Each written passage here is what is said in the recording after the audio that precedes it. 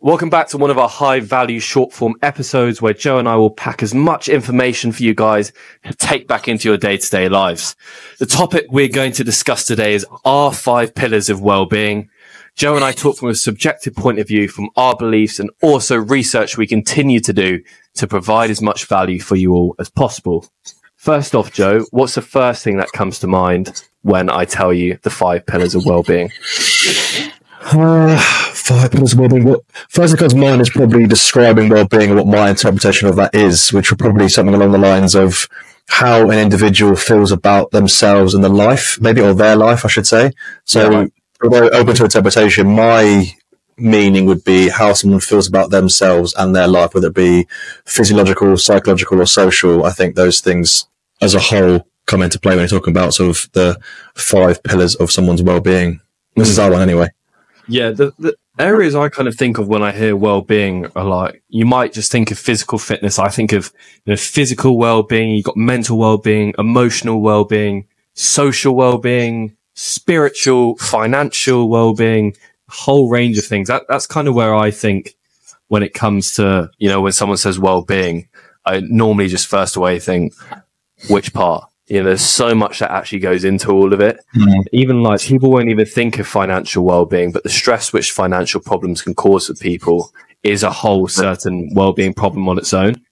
But in terms of the 5 pillars of well-being, Joe and I have sat down and we talked about if there were 5 areas which would help people and has helped us, talk about well-being as a whole, what would those 5 areas be? And what's the first one for you?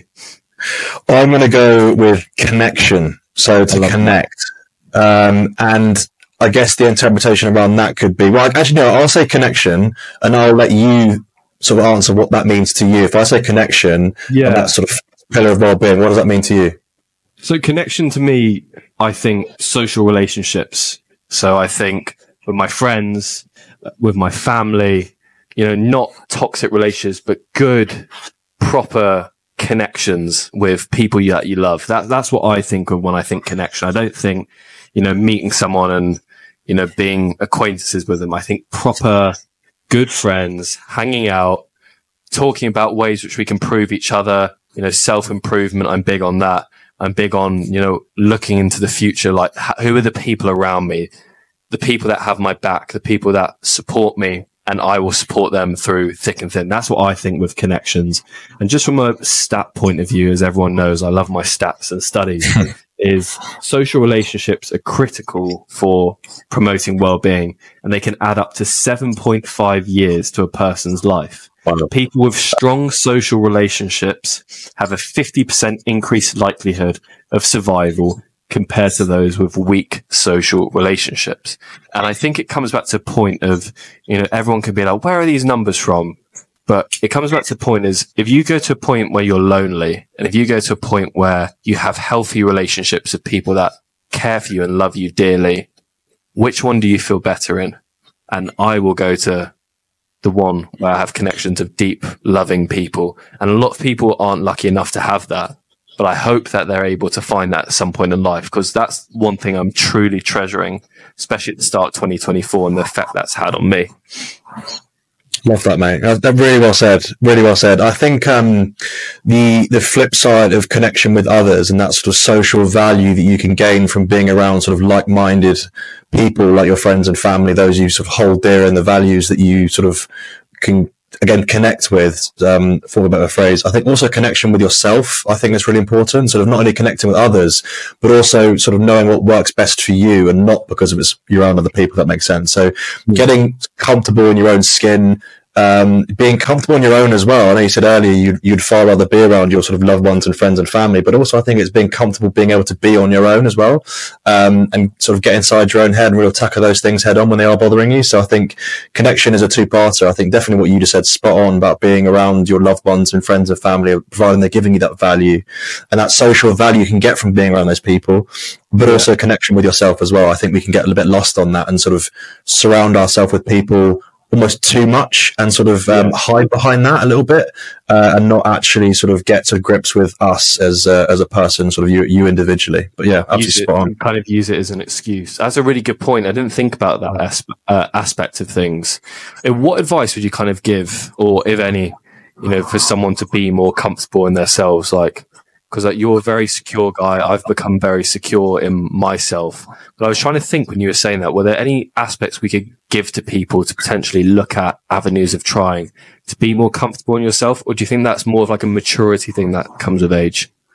Maturity definitely comes into it. I think when you're younger, I think the sort of social climbing thing can be really pushed on to young adults between sort of ages of 16 to 18. Sort of social status is massive.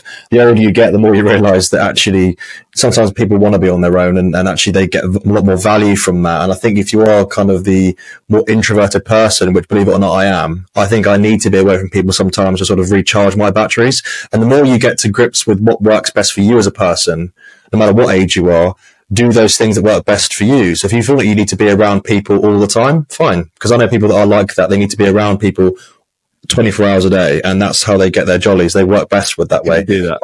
I like being around people, don't get me wrong. My job requires me to. I've got a big family.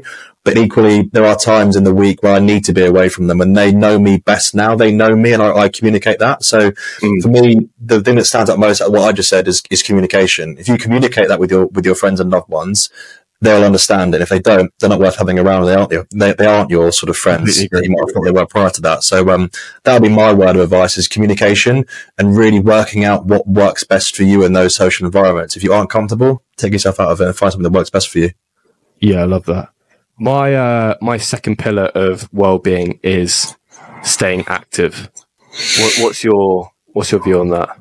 Oh, mate, I mean, we speak almost... We talk about it all the time, but for the sake of this... And we will every week moving forward. I think it's the biggest thing. I mean, this is why I do what I do for a living. This is why I got into sort of personal training in the first place, and I've continued to add strings to my bow around that.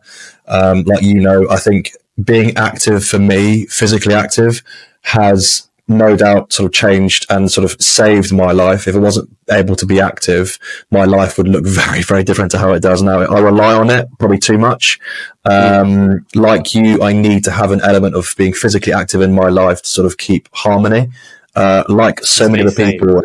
It does keep me sane. 1,000,000%. You know, I'm a far better person to be around when I've been to the gym, I've gone for a walk, gone for a run, played rugby with my mates. Those things for me are integral to peace and harmony in my life for sure. Yeah. What about you? Mate, I think you would have said exactly what I would have said. We talk about this so much. If you listen to the longer form podcast, Joe and I couldn't be more big on just getting outside, even if it's not steps. You said this in one of the episodes we did, even if it's not like 10,000 steps, being outside, talking to people, being active, living a sedentary lifestyle is, in my opinion, the new smoking. Like, it's killing people. Very dangerous. And you have things like stats. Remember on the podcast we said regular physical activity can reduce the risk of depression by up to 30%, but only 1 in 4 adults will meet the global recommended levels of physical activity. Crazy. And that stuck me. I was just like, that is nuts that goes on. Like, I fully understand, I work at the desk a lot as well, but prioritizing time to go outside and get active, as minor as it may seem, the effects it has, not just for my work, but for my relationships and my own, mental health and well-being as a whole, is night and day. Yeah. We talk about this all the time. We're going to talk about it for the rest of our lives.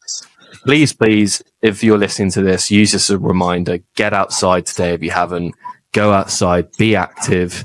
Even if it's just being in the sun. I know it's a bit cold outside at the moment, but the sun's so nice when it's on that cold day. Putting your phone away, going for a walk, doesn't have to be big. Just be outside and be active, because the majority of the population are not. And I think that's where you can one up.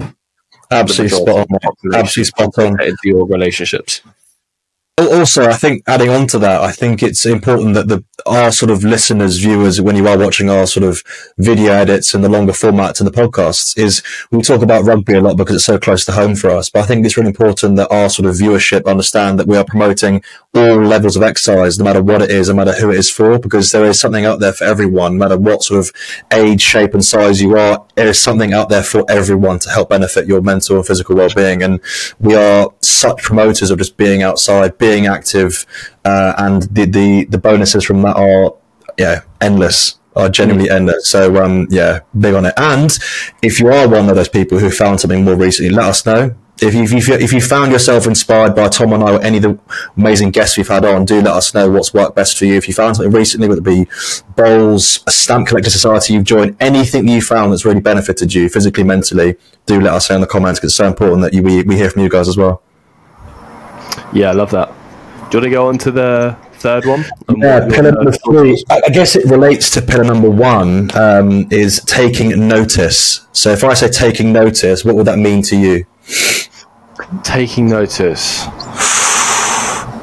See, the way I tried to do this was I wanted to really think at the time. So we could have sat there and prepared, this is our script for taking notice. But I really wanted to be, this is the first time I've heard this and give my honest views. But taking notice for me would be, taking notice of people's feelings around me, and also taking notice of myself, getting to properly understand me.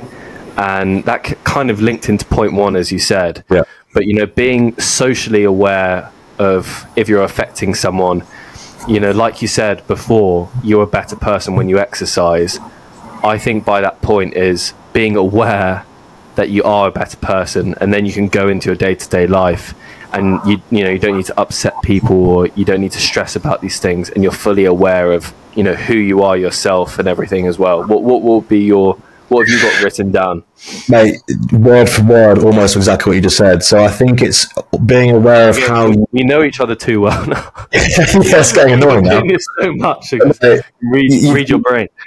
You've absolutely obliterated it, mate. He smashed it. So it's an overall awareness of yourself and others. So you absolutely took it out of the park there. It's perfect. So I think it's also one thing I would add to that I've got written down here is understanding your triggers. Now that might not make sense to a lot of people either listening to this, is understanding what triggers you in some way. So I think it's really becoming aware and taking notice of, if you are in I can speak for myself in this, if I'm in a public place and I find myself being slightly overwhelmed by what's going on around me, is if I remove one or all of those things that are triggering me, I'm instantly going to feel better. So I think if you are one of those people who are triggered by noise, flashing lights, people around you, or a person, removing those things can be really important to sort of benefiting yourself moving forward. So understanding your triggers, and I think becoming aware and I guess taking notice of it, I think it's really, really important, because we can spend a lot of our time as people just sort of thinking that it's normal. What is normal, right? I think, and sort of normalizing behaviors that aren't okay. If it's bothering you, then you can do something about it. Love that. My fourth pillar was learning, and this is something I took for granted. I think, as we're in a position, and if you're listening to this, you're in a position where you can learn and you can completely 180 your life if you want to. For example, with us, I took the time to learn podcasting. I took the time to learn SEO, the marketing side of it, how to make thumbnail design. This is just from a completely my point of view. But from that, it gave me a ton of purpose. It was the purpose that was in my life to be able to have this platform of Inside of Mind where we can do this now. It allowed me the platform to meet some amazing people, to go into what I finally want to go in. And this is why I'm so big on studies. This is why I'm so big on learning all the time. Just learn. It keeps my brain fresh, but it also, most importantly, gives me a purpose. And I think that's the one thing in life that a lot of people are lacking, is a purpose.